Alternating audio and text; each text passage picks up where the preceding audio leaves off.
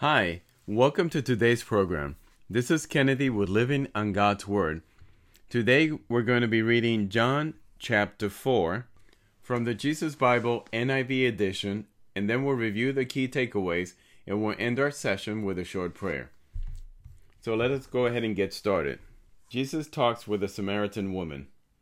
Now Jesus learned that the Pharisees had heard that he was gaining and baptizing more disciples than John, although in fact it was not Jesus who baptized, but his disciples. So he left Judea and went back once more to Galilee. Now he had to go through Samaria. So he came to a town in Samaria called Sychar, near the plot of ground Jacob had given to his son Joseph. Jacob's well was there, and Jesus, tired as he was from the journey, sat down by the well. It was about noon. When a Samaritan woman came to draw water, Jesus said to her, "Will you give me a drink?" His disciples had gone into the town to buy food. The Samaritan woman said to him, "You are a Jew, and I am a Samaritan woman. How can you ask me for a drink? For Jews do not associate with Samaritans." Jesus answered her, "If you knew the gift of God and who it is that asks you for a drink, you would have asked him, and he would have given you living water." "Sir," the woman said, "you have nothing to draw with, and the well is deep. Where can you get this living water?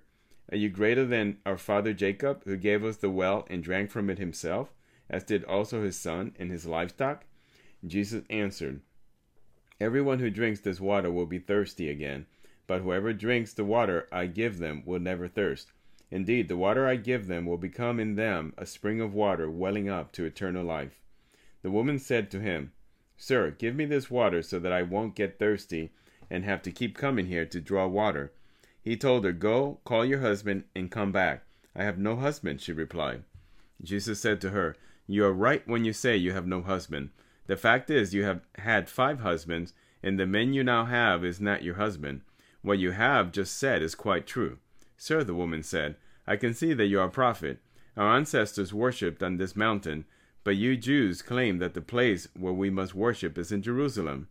"Woman," Jesus replied, "believe me, a time is coming when you will worship the Father neither on this mountain nor in Jerusalem. You Samaritans worship what you do not know. We worship what we do know, for salvation is from the Jews. Yet a time is coming, and has now come, when the true worshippers will worship the Father in the Spirit and in truth, for they are the kind of worshippers the Father seeks. God is Spirit, and his worshippers must worship in the Spirit and in truth." The woman said, "I know that Messiah, called Christ, is coming. When he comes, he will explain everything to us." Then Jesus declared, "I, the one speaking to you, I am he." The disciples rejoined Jesus. Just then his disciples returned and were surprised to find him talking with a woman. But no one asked, "What do you want?" or "Why are you talking with her?" Then, leaving her water, the woman went back to the town and said to the people, "Come, see a man who told me everything I ever did. Could this be the Messiah?" They came out of the town and made their way towards him. Meanwhile his disciples urged him, "Rabbi, eat something." But he said to them, "I have food to eat that you know nothing about." Then his disciples said to each other, "Could someone have brought him food?" "My food," said Jesus, "is to do the will of him who sent me and to finish his work. Don't you have a saying, 'It's still 4 months until harvest'? I tell you, open your eyes and look at the fields. They are ripe for harvest. Even now the one who reaps draws a wage and harvests a crop for eternal life, so that the sower and the reaper may be glad together. Thus the saying, 'One sows and another one reaps,' is true. I sent you to reap what you have not worked for. Others have done the hard work, and you have reaped the benefits of their labor." Many Samaritans believed. Many of the Samaritans from the town believed in him because of the woman's testimony. "He told me everything I ever did." So when the Samaritans came to him, they urged him to stay with them, and he stayed 2 days, and because of his words, many more became believers. They said to the woman, "We no longer believe just because of what you said. Now we have heard ourselves, and we know that this man really is the Savior of the world." Jesus heals an official's son. After the 2 days he left for Galilee. Jesus himself had pointed out that a prophet has no honor in his own country.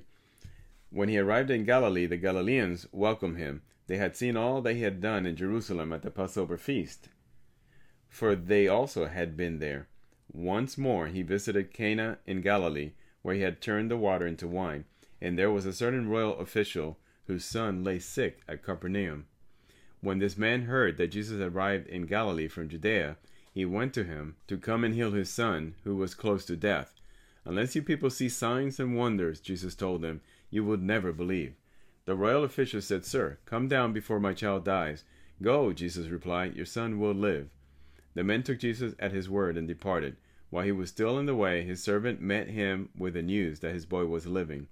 When he inquired as to the time when his son got better, they said to him, "Yesterday at 1 in the afternoon, the fever left him."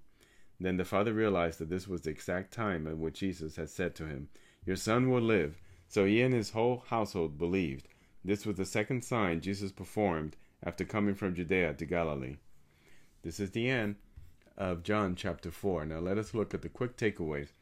First, we see Jesus identifies himself to the Samaritan woman who's an outcast, and he tells her that he is the living water for people who thirst for him.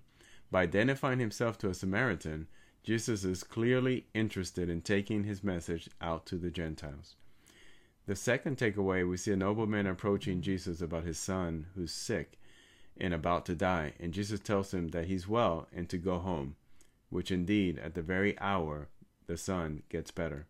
In summary, in this story we see that Jesus' ministry is first to the Jewish people, but then he's also reaching out to the Gentiles via the Samaritan woman, and in many other instances.